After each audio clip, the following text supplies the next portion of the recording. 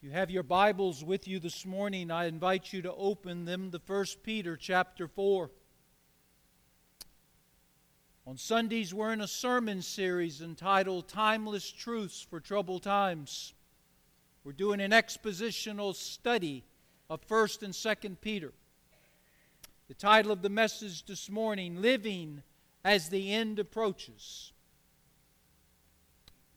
1 Peter chapter 4. We're going to read the first part of verse 7 together. And then we're going to be looking at verses 7 through 11 as I go through the message. But Peter has a word for the Christians of his day. He has a word for the churches of his day. He has a word to you and I this morning and to Miles Road Baptist Church.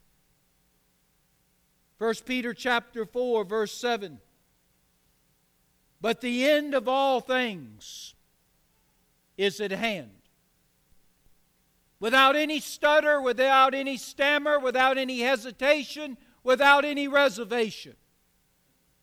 Peter says very clearly, very concisely, the end of all things is at hand. I'd like to ask you 3 questions. You can answer them to yourself. Question number 1. Do you believe that one day you will die? That's a softball question. Everybody can hit it.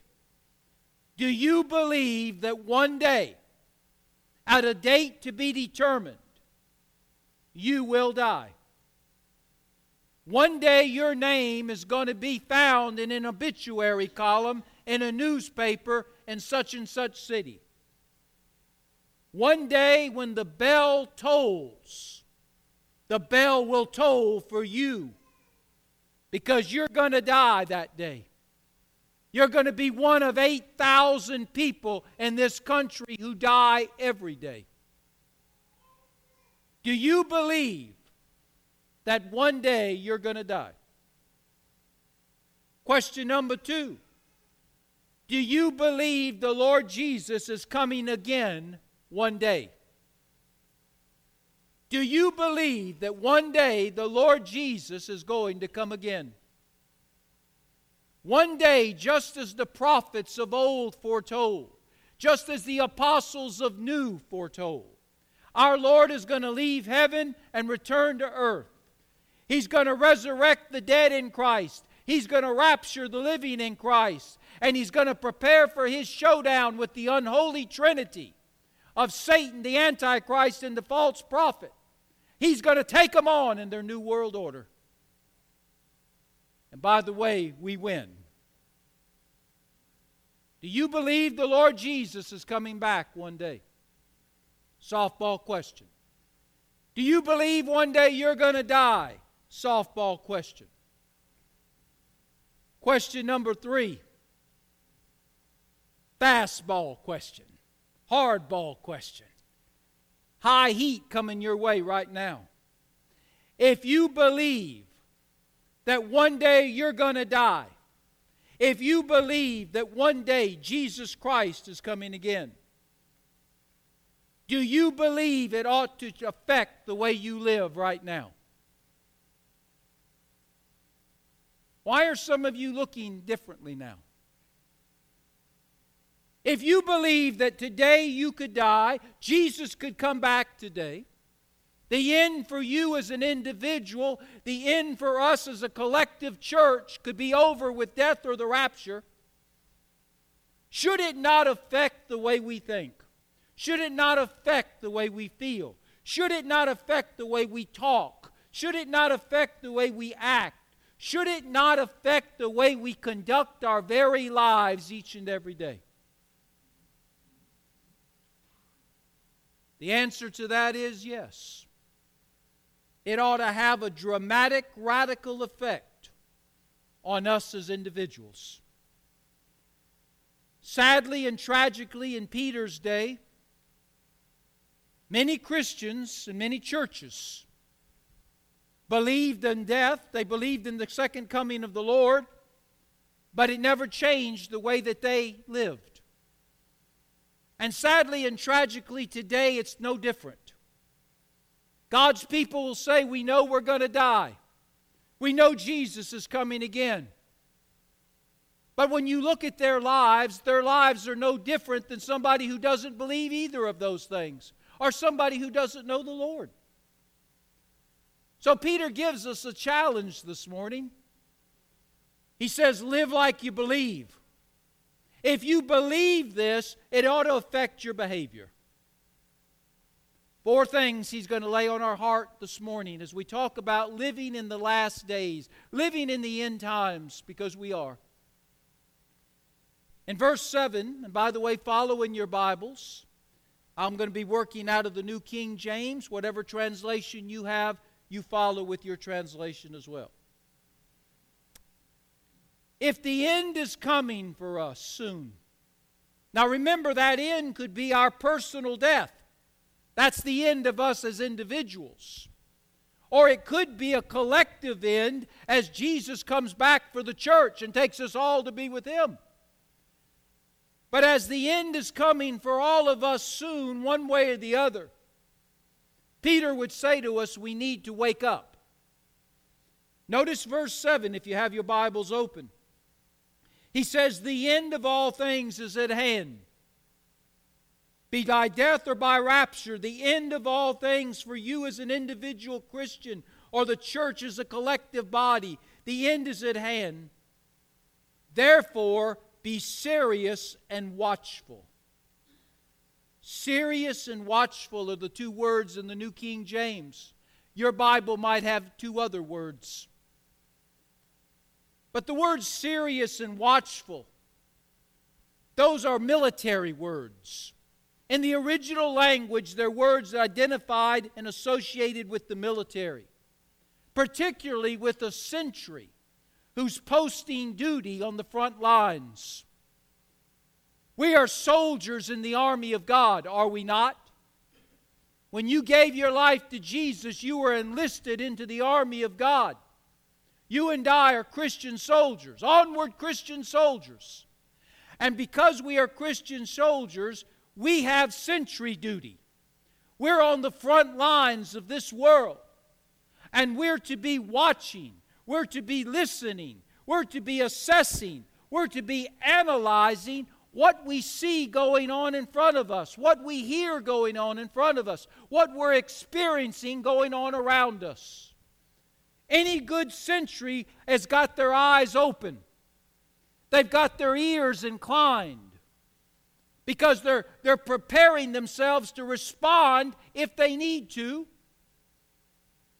And we as Christian soldiers, we have the same responsibility. We're on the front lines of this world. Do you understand that? We're to have our eyes open and watch what's going on around us. We're to have our ears open and listen to what's being said.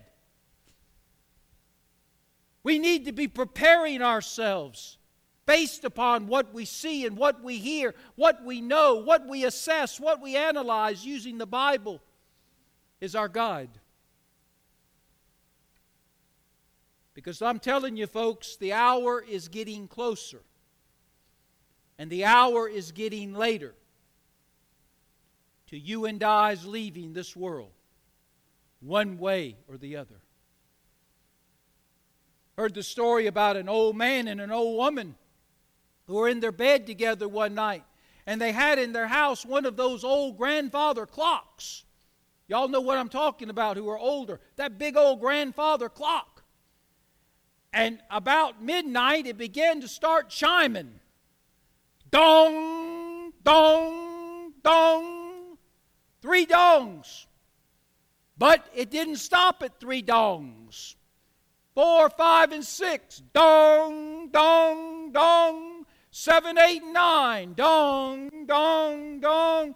10, 11, 12. Dong, dong, dong. 13, 14, 15. Dong, dong, dong. And the lady turned to the husband and said, "What time is it?" He said, "I don't rightly know, but it's later than it's ever been." Ladies and gentlemen, the clock is donging. It's getting close. soon the hour will be late and something's going to happen. Do you know that word end that Peter talks about, the end? That word means an abrupt end. Something that happens suddenly, swiftly, shockingly, surprisingly. It happens without any warning. Just like that. And death can happen like that. And the coming of Jesus will happen like that. Just when you and I least expect it, up, and away we go. Now, what should we be looking for? If Peter says to us, wake up, get serious, get watchful, what should we be looking for, listening to, as the hour grows later, the time becomes closer? I've often told you that if you'll hold your Bible in one hand and the newspaper in the other, you'll be amazed what's happening. The things that are going on in our world have been foretold by the Scriptures. Are you watching and listening to what's taking place in China?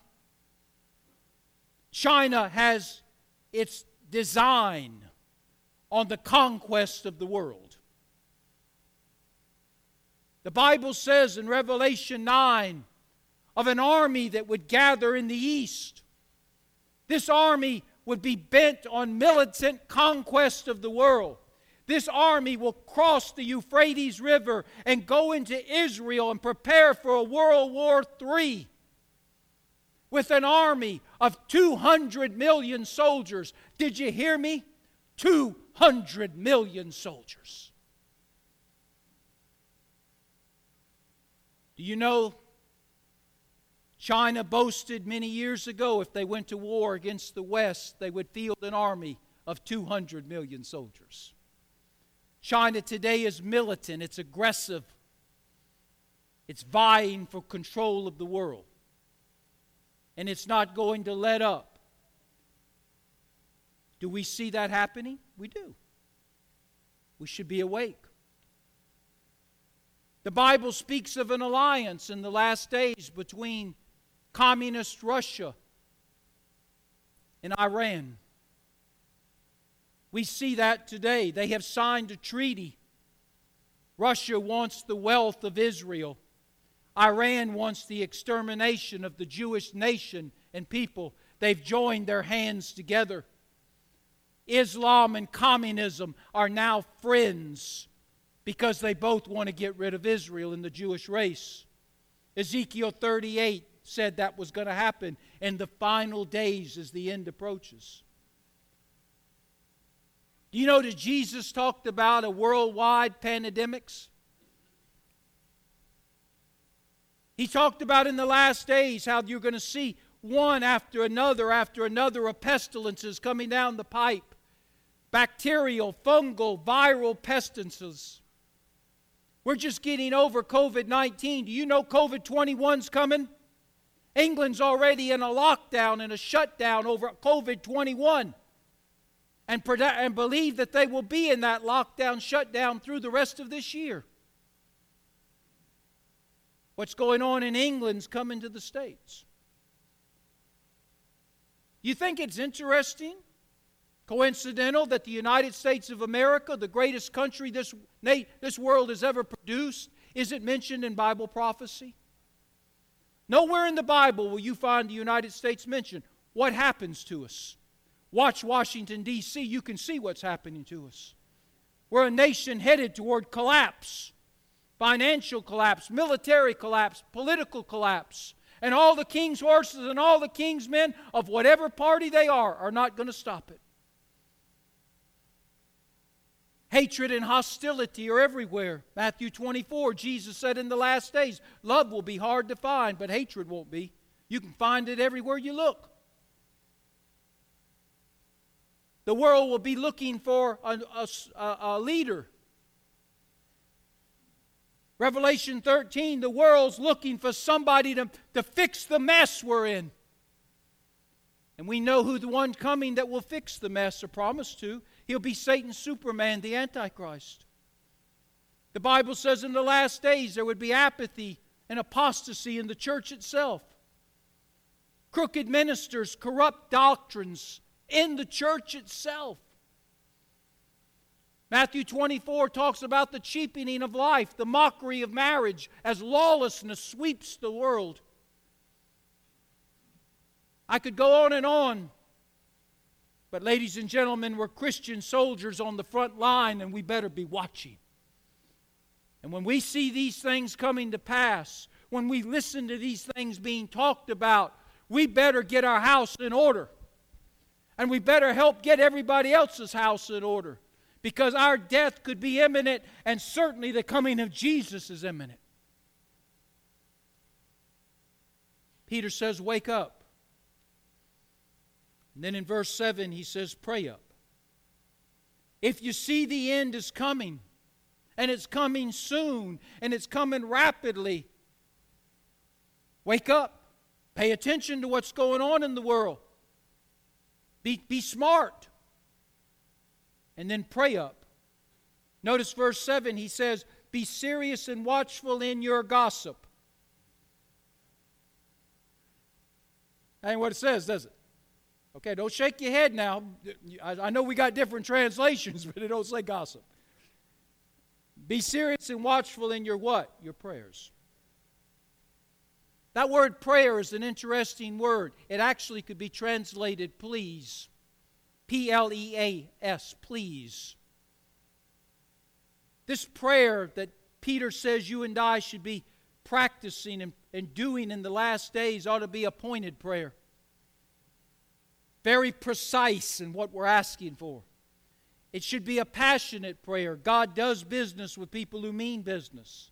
It should be a persistent prayer, not just something we do when we feel like it, but something that's part of our prayer life each and every day. It's constant, it's continual.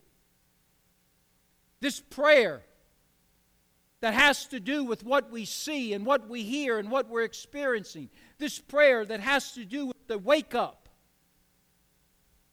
This prayer is a specific prayer for two things. It goes back to being serious and watchful.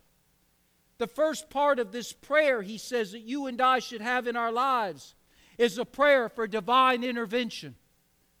A prayer that calls upon God to come and divinely intervene with His wisdom and power into this country, into our state, into our community, into our churches, into our homes. It's an appeal for God to come.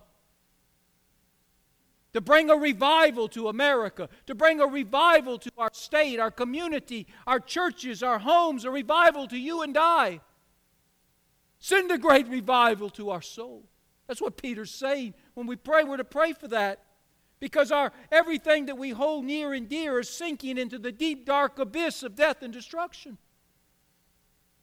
But also the prayer is not just about divine intervention. It's a prayer, pay attention to me, about personal focus.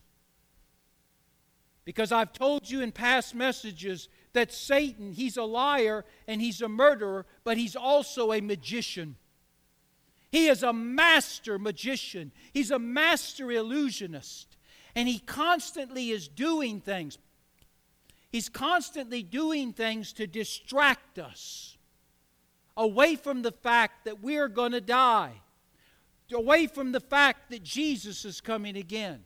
He's constantly trying to take our focus away from the Scriptures and the truth of God's Word and get us to focus on the trivial and the trite things of this world that really don't matter in the long scheme of things.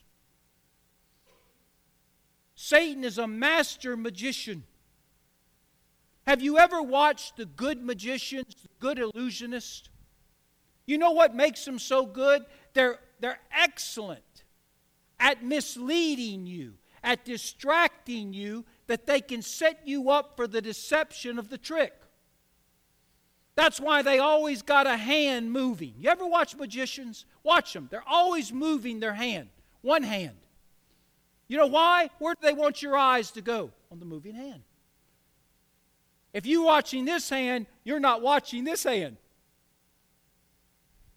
They also have constantly, they're talking. As they're walking around moving their hand, they're chattering. You know why they're doing that? They got your eyes on the hand, they got your ears on their mouth. You're not watching this. They always have a nice, pretty assistant, don't they? Why do they have a nice, pretty assistant? Why isn't she old and not so pretty? Because they want your eyes to do what? Follow her. And they do. And while you're watching her set up for the trick, he's working something over here. You ever watch the lights when you got a magician or an illusionist, particularly in the big shows? They're constantly changing the tone of the light, the brightness of the light. You see, Satan's a magician. He distracts us away from what he's really trying to do. And if we're not careful, we'll get caught up in COVID and in politics and in sports and in economics and scandals and war. And I'm not saying some of that's not serious, but listen, we consume our lives with that stuff sometimes. And we lose sight of the fact that God has given us life today. And that life needs to affect other people. That Jesus is coming again. We need to be looking for Him.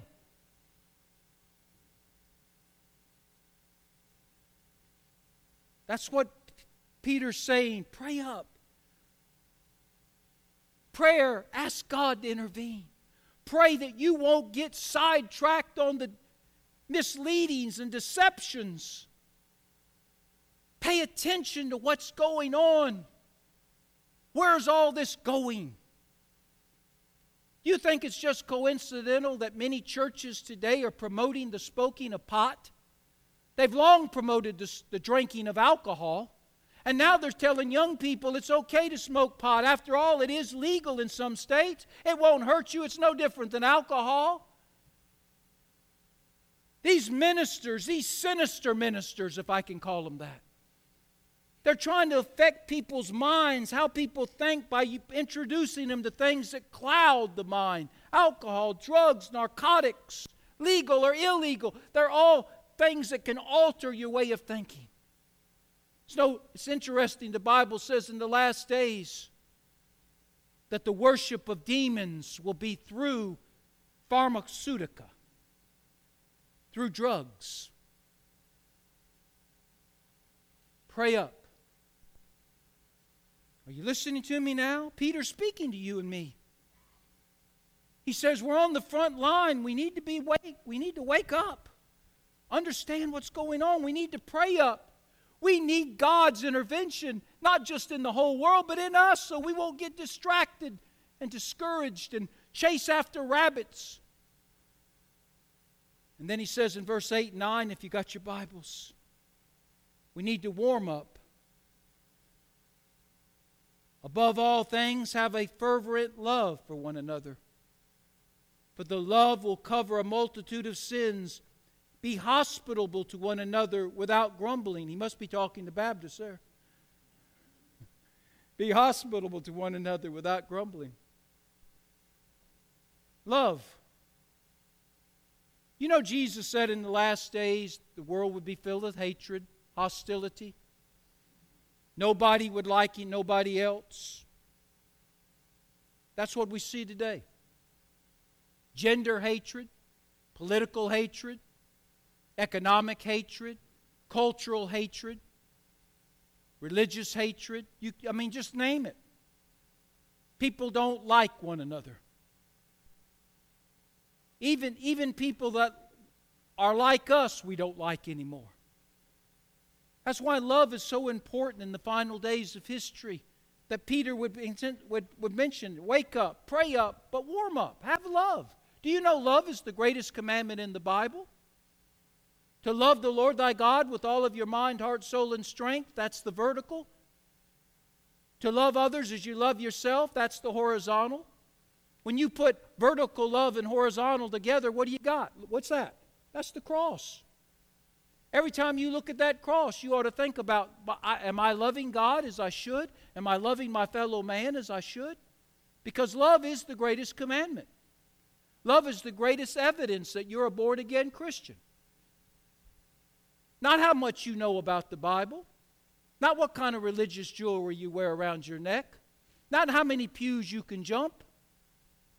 The greatest evidence that you and I have met Jesus Christ as our Lord and Savior is that we love people. By this they shall know you're my disciples, that you love one another. Show me your love and I'll show you Jesus. Show me your hatred and I'll show you the devil. Love is the greatest motivation. Do you know that? Peter talks about love. He says we're warm up. We love one another. Love is the greatest motivator. Why do you serve the Lord? Because of love. Why do you give to the Lord's work? Because of love. The great apostle Paul said, it's the love of God that compels me, that motivates me to do what I do. You know, love is the greatest of all virtues. 1 Corinthians 13, faith, hope, and love. Love is the greatest. You know why? Because love will leave this world and go to the world to come. Faith and hope, they will stay down here. They're earthly virtues. Love is the only eternal virtue. And in the final days of history, love is going to be hard to find. Hatred and hostility, even among family groups, is going to abound. And Peter says God's people need to practice love. He talks about 3 types of love. First of all, if you got your Bibles, you'll notice he says a fervent love. That word fervent means a stretch love. Ever watch somebody run in a track race? What do they do just before they get to the finish line? Do they do that? No. What do? They rubberneck. They stick that neck out. They stick that chest out. They're trying to get that extra inch or two. They're stretching just so they might win the race. Well, Peter says you and I need to love fervently. We need to love with the stretch love. Our love needs to come out of our tight little circle and include everybody. It's easy to love people that look like us, amen? It's easy to love people that talk like us. It's easy to love people that dress like us and act like us. Peter says, I'm not talking about that. He says, I'm telling you, you need to stretch your love and love people that are unlovely and unlovable. Many times ministers are guilty of this. They're blasting different people when we ought to be loving them. If we're going to reach people who have gender issues, sexuality issues, you're not going to reach them for Jesus by beating them up. That doesn't mean we agree with them, but it does mean we need to love them, because when you love people and you give them your heart, they will give you their ear, and you can speak truth into that ear. You can't reach people when you're bashing people. If we want to reach bikers, we can't reach them by bashing them. We have to love them. Love. A love that is extended to all, but also a love that covers wrongs. You see, Peter says a love that will cover a multitude of sins. If you truly love somebody, you cover up their negativity. You cover up their flaws and their faults and their spots and their blemishes, and you show them only the best side. You show only the best side to them and talk only about the best side of them. If you truly love somebody, you're not going to walk around and say, "Gotcha!" You don't do that. You love them and you cover for them as much as you can cover. Doesn't mean cover up their crimes, but it does mean you cover up their faults. Also, he says we're to have a love that gives to oneself, that gives of oneself. It's extended to all. That's fervent. It covers wrongs, a multitude of sins, but it also gives of oneself, hospitality. You know what the word hospitality means? It means I'm going to let you into my world, and anything I've got yours. That's what hospitality is. You're invited to my home. I'm letting you come into my world, and because you come into my world, my time is your time, my labor is your labor, my money is your money. It's a hospitality that says what I have is yours. That's the kind of love that we're to have for one another, but more importantly, for those people out there. Because as the coming of the Lord draws near, hatred is going to be out there more and more and more. And the merchants of hatred will be selling their products out there more and more and more.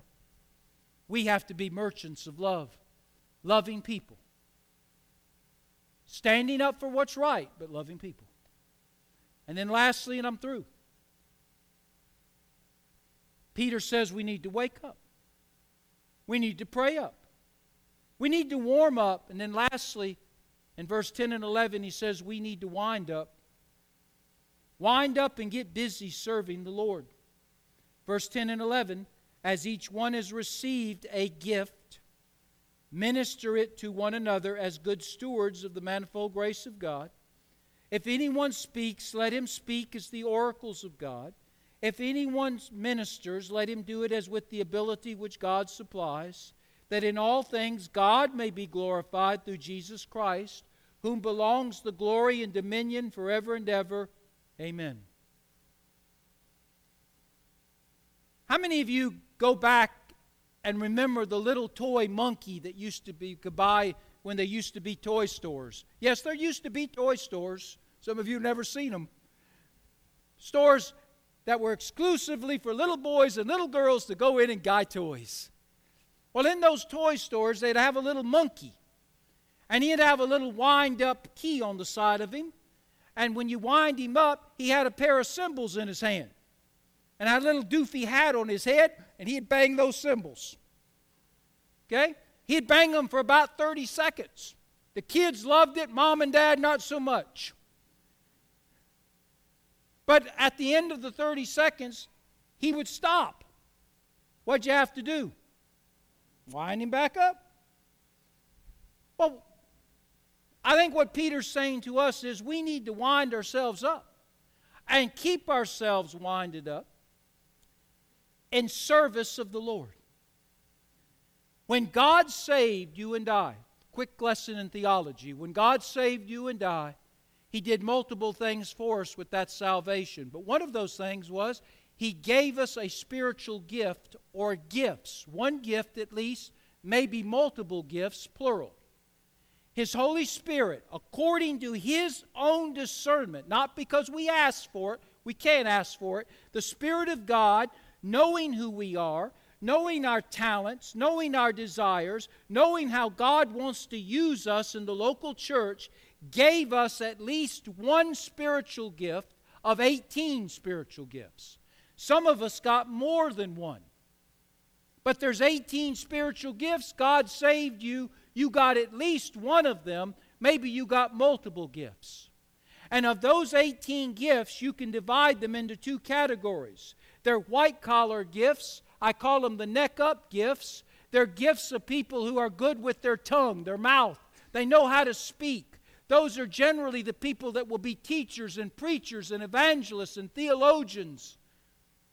Those are the ones who will teach Sunday school. They're gifted with the ability to speak the truth of God's Word. And then you have blue-collar gifts.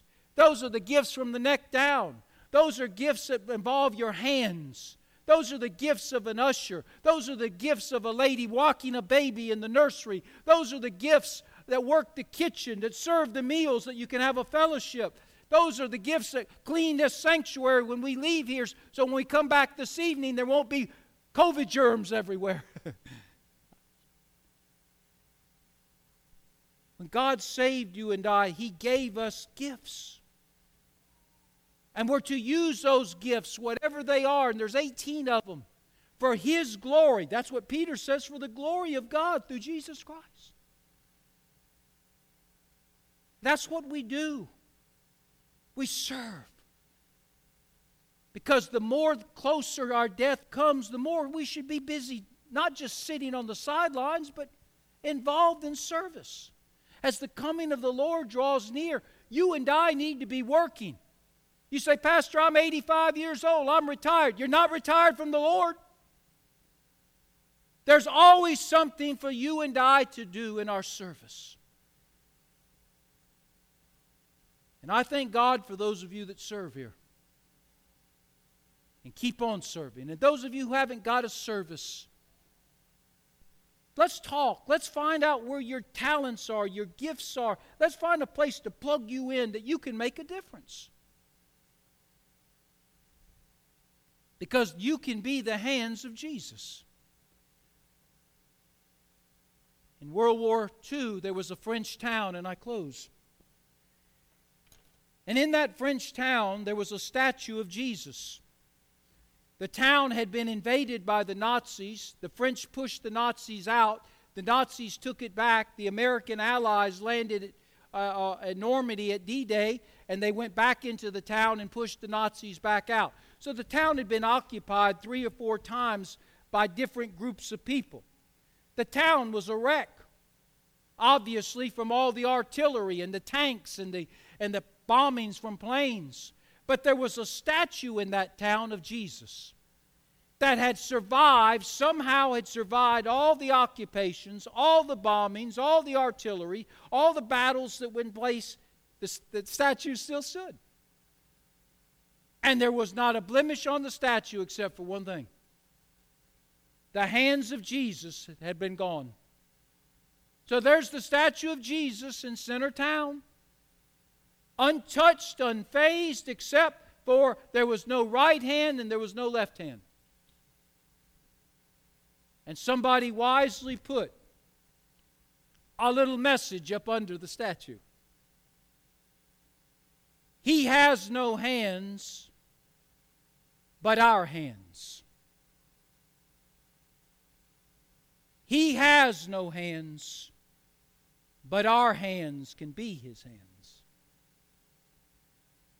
Do you understand that? Those hands that you got, hold them out. Hold them up. Those can be His hands by which we minister in His name to others. Heads are bowed and eyes are closed.